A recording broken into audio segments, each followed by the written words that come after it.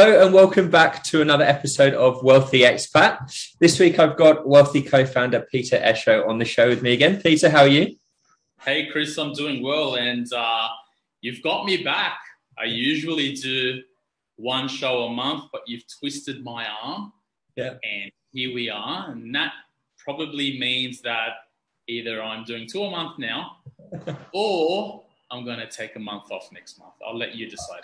You can, I'll make that decision. I think it'd be great to get you on again. Why not? It's always good to hear your valid input, and always enjoy speaking to you about these topics. So, how have things been in Australia since we caught up last? It's been about 2 weeks now, but how's everything been going in Australia? We're still in lockdown. We're in Sydney. We're about maybe 2 or 3 weeks away from life coming back to normal. I'm still working outside. My permanent office is my balcony these days. So I'm getting all the vitamin D.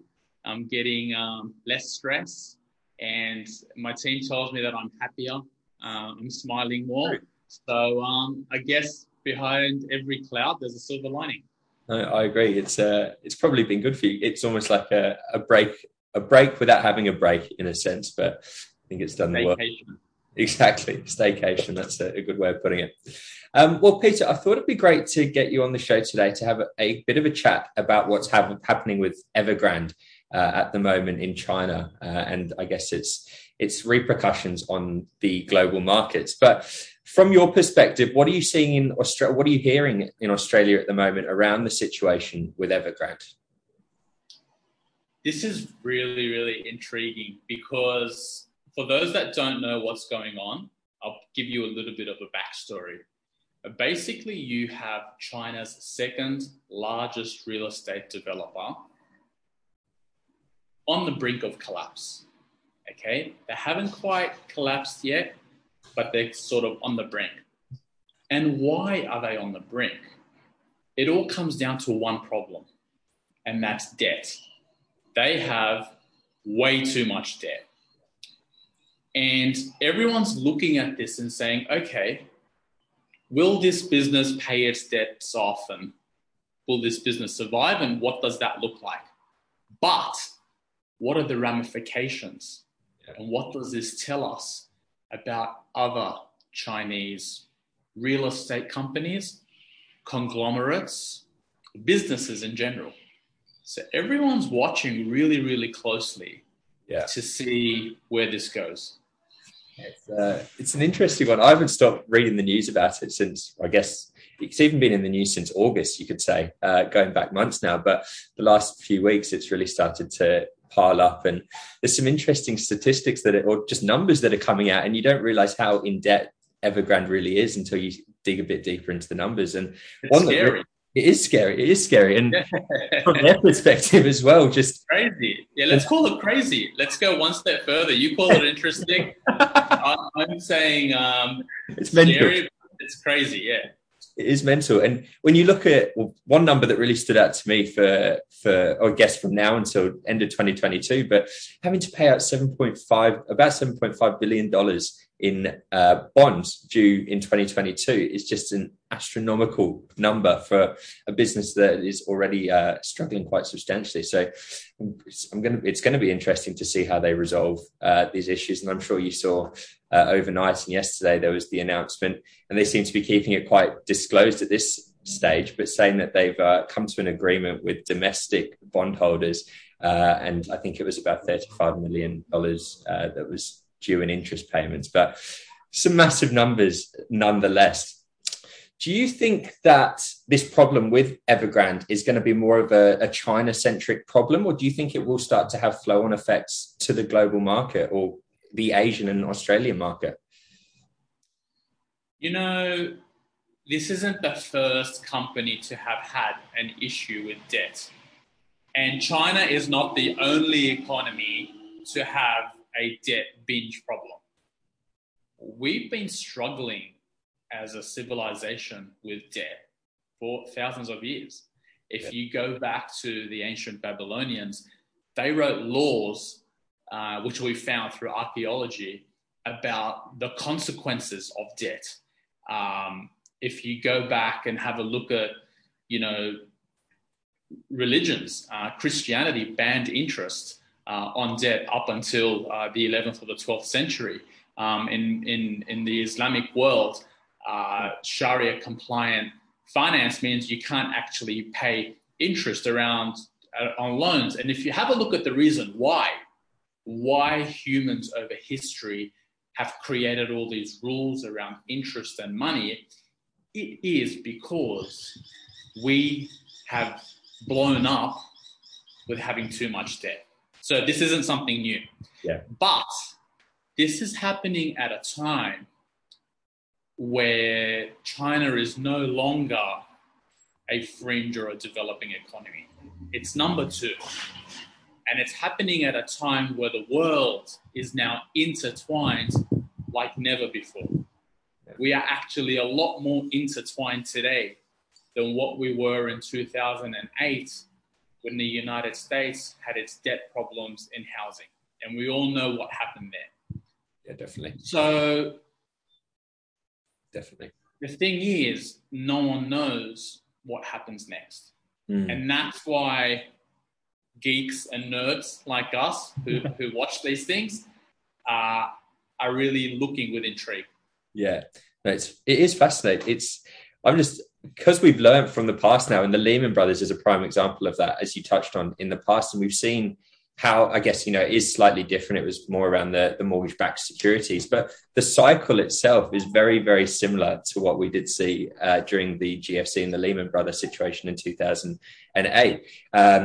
So I think it's going to be interesting to see how the global economies do respond to it. I'm hoping that, from an international perspective, we don't see too much of an effect in the Western countries, or more so, the European markets and the American markets, you could say. But then we have to remember things like iron ore, for example. It's something that you can probably elaborate a bit more, but China and Australia have some very strong ties when it comes to import and exports. And how do you think that's going to affect our iron ore, or Australia's iron ore, for example? Well, look, we can sit here and hypothesize about how a potential blow up will impact this commodity or that commodity. It's not going to be good, by the way. Like, the teaser is, iron ore is used in the production of steel. And if the biggest developer and the fastest growing country is having problems, guess what? You're going to need less steel. But the lesson, I actually wrote a blog piece about this week. And the lesson that I wanted ordinary investors to understand is this. When times are good, debt hides a lot of the problems. We all pat ourselves on the back. We all look like experts. We all are fantastic. Yeah. When times are bad, when it comes to the crunch, debt exposes the problems. And that's the lesson here. Markets will adjust. Debt will be restructured. The government will come in, whatever, right? I don't think this is going to be the event that just blows everything up. So don't worry about that. But as an investor, if you're sitting on an uncomfortable amount of debt, you can learn from this. And you can look and see how the big guys, right, in countries that are seen as invincible, in a country with over 1 billion people, you'd think that a real estate development business providing housing is a sure bet. But when you add debt to the mix and the Chinese economy slows down and you have COVID and lockdowns and all these things, and all of a sudden it's a bit of an uh-oh moment, that's when it's exposed. Yeah. And so that's the lesson that I want people to take away today. Definitely. I was going back to the topic of people about buying real estate in China, for example, and I read something interesting yesterday that said 3/4 of people's savings in China have been invested in property. In its history, it's their number one investment option. They will look for property, and to think that 3/4 of people's savings are tucked away in real estate is an incredible figure. And then going back to the Evergrande situation, and when you think about 3/4 of people's savings, it's in property, and then Evergrande's got 1.5 million unfinished projects where people have paid these deposits.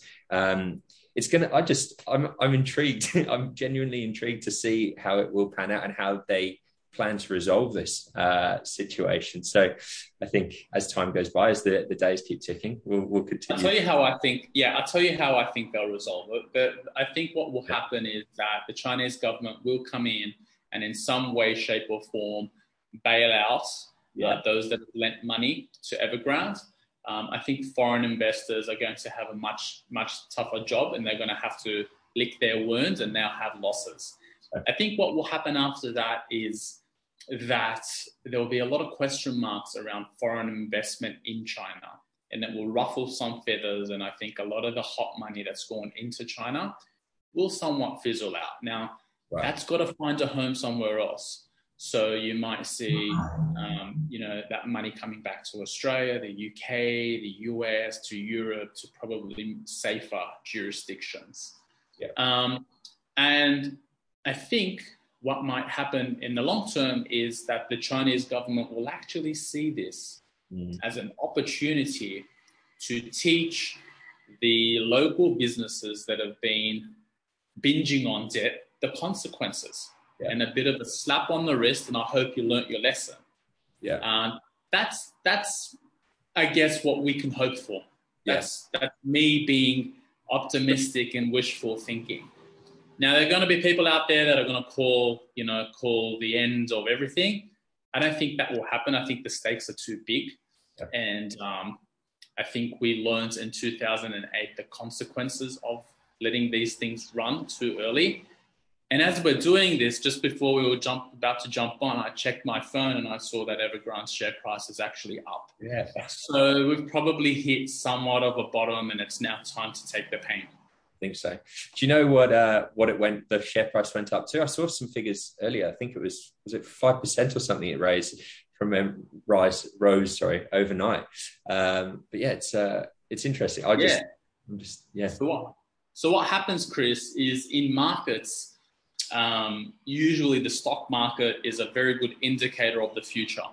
Okay, so when you see stocks diving, it's not necessarily what's happened to the business in the past or today, but what the market anticipates in the future. And Evergrande's share price has been absolutely decimated, right? It's down 90% over the past few years. And it's now at a point where a lot of the bad news is priced in. So any hint, any glimpse that things are about to improve, you'll see the share price bounce. But I don't think it's going to be the same kind of bounce that we saw last year, for example, when we had COVID and we had the sharpest dip.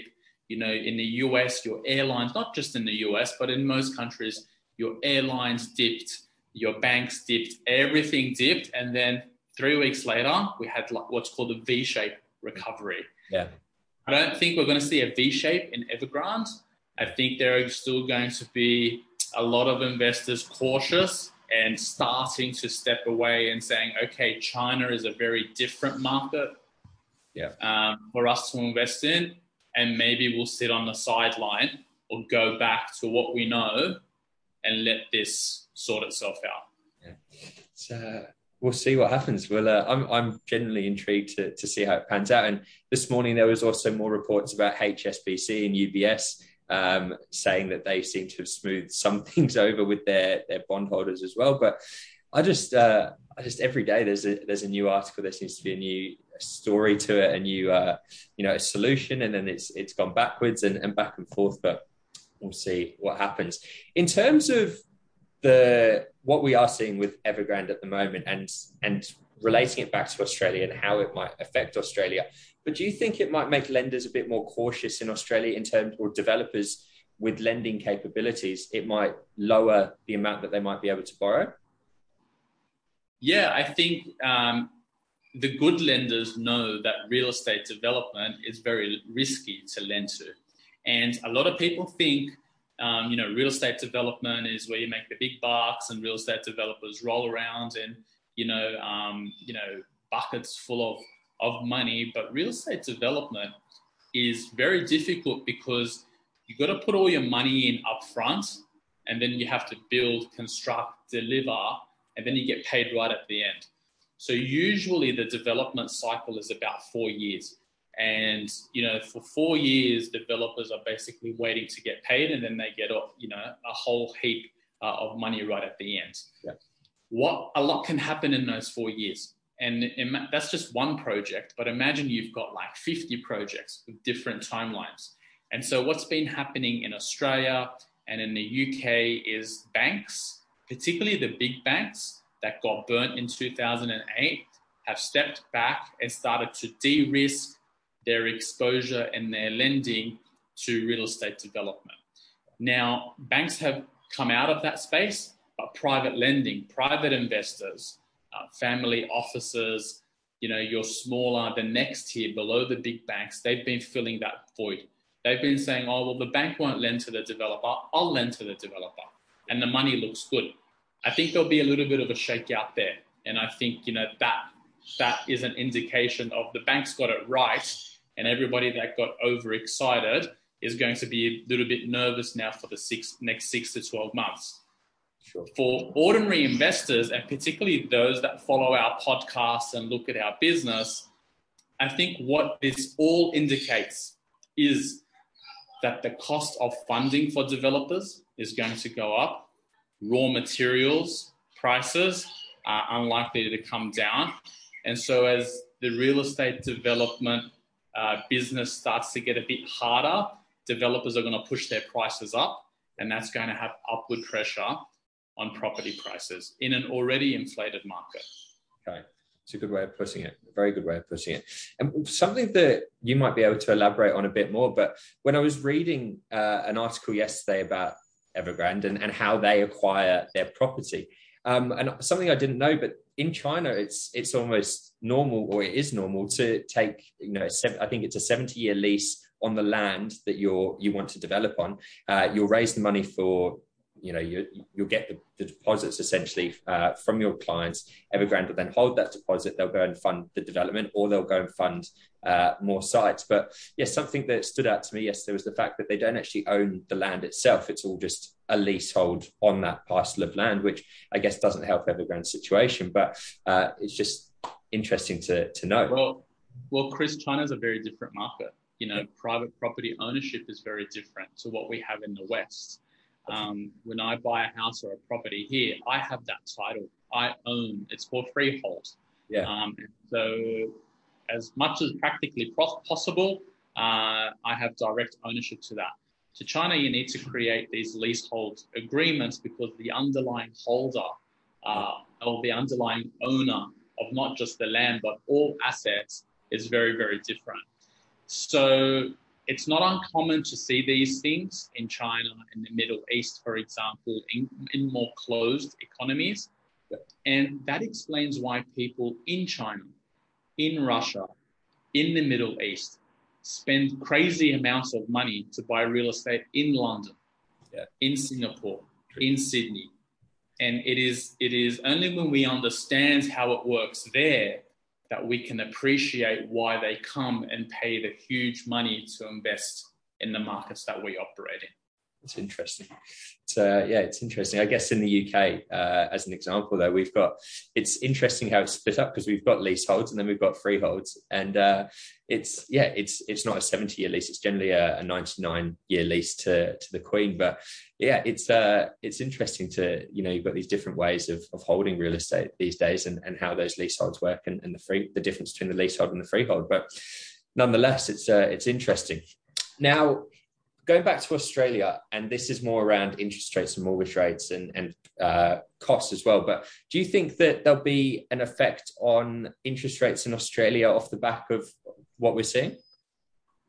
I don't think so. I think if we don't have contagion, so if we don't have this spillover that I spoke about that we had in 2008, and if things are ring-fenced and contained and pain is local, it's not systemic, then I think that the central bank here and in the UK and in the US are going to determine interest rates based on what's happening at home.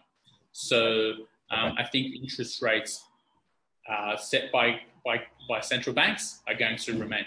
But then again, as we spoke about lending to developers and, the individual types of lending, there will be some risk priced into that. Okay. No, that's good. I think A couple big weeks ahead for Evergrande. I think there'll be a couple more big announcements. I'm going to have the notifications, so I'm keeping an eye out, seeing what's happening. Yeah, if you've got nothing better to do in your life like us, jump onto Google and set yourself a daily little notification reminder. But we'll see what happens. I hope that a solution is resolved, and I think we'll see what's going to happen over the next few weeks. I think there'll be a decision at least over the next few weeks, whether it will be resolved or not. We've probably got a little bit longer to go, but nonetheless, things are happening, and something to keep an eye on for sure. I want to know if what's really intriguing me at the moment is the fact that the government is saying that they aren't prepared, or they haven't been prepared to step in and bail them out. And could you see the Chinese government coming back? I know you touched on it at the start, but could you see them putting their hand up and saying, we will come and step in and help you or bail you out, in a sense? Chris, I'm a dad of 3 kids, and when my children are doing something wrong, I try to teach them a lesson. True. But if something happens, if push comes to shove, I'm going to step in and help them. And it's not just China, but in most large economies, businesses that behave poorly at some point do get bailed out in some way, shape, or form. Not all of them, but the ones that are really, really big that cause problems. But, if I put myself in the shoes of the Chinese government, it's just such a large economy. And there's just so many issues. Definitely. Where if you're seen as bailing out the second largest developer that was splashing, billions of dollars on football sponsorship and electric car ventures and all these fancy things, and you drive past and you see their buildings, imagine what message it sends to the taxi driver or the person working in a restaurant who wants a couple of extra bucks. So it's a balancing act. They have to be seen as teaching the lesson, but they also have to step in if it gets too bad. Yeah. And that's really what we're seeing in China at the moment. The Chinese are facing the same issues that the Western economies have faced when they were growing. In the US, we had a blow up in 1929 where the central bank didn't want to help, and we had the Great Depression, and then they came in and overcorrected. 2008, the government had to come in and bankroll the banks. Last year, the governments all around the world would just splash cash through job programs. So this is part of an ongoing process. Okay.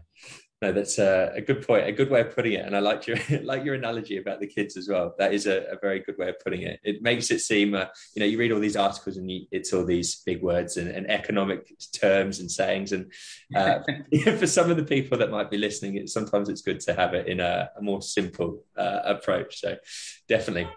Well, I think that's a good wrap up of what's been happening in China for now. Maybe in a couple of weeks' time, we'll have to catch up again. And if there's an update, we can have a bit of a discussion once again and run through it. But Peter, it's been great to have you on the show today. I've thoroughly enjoyed hearing your insights and opinions on the matter. And I'll be staring at my phone and computer waiting for the next notification to come through, as I'm sure a lot of people will be. But thank you again, mate. Appreciate it. No worries, Chris. Thank you for having me on, and thank you for taking on board such a heavy topic. Yeah. These things are, you and I spoke about how to approach this before we started the podcast, and we didn't want it to be an academic explanation. We want it to be as light as possible, but enlightening. So I think we've hit all the points, and yeah, good job. Thanks for having me on. I'm taking next month off. By the way. All right, you got it. I'm gonna see you in November. Special guest appearance in November. Looking forward to it. All right, thank you for everyone that's tuned in today. Don't forget to like, comment, and subscribe if you enjoyed what Peter and I discussed today. And we look forward to presenting the next podcast to you. Thank you, everyone.